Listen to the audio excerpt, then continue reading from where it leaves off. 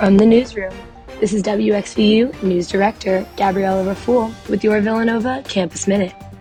The Office of Student Involvement is hosting a student organization event submission and finance training event on Monday, January 24th from 4 to 5 p.m.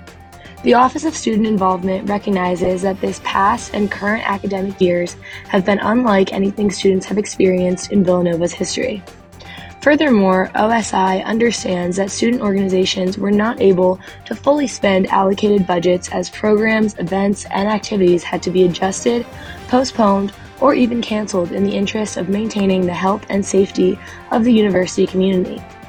In order for student organizations to continue to receive their budget allocation for the 2021-2022 academic year, we ask that the student leader handling your student organization finances attend this training. This training will discuss student organization finance and the event submission process.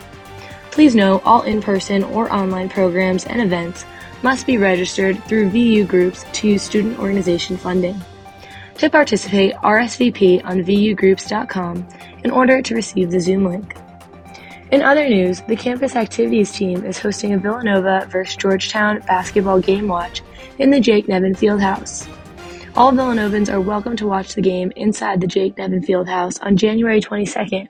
That includes free food, giveaways, and more. The game starts at 12 noon. No reservations or VU tickets are required.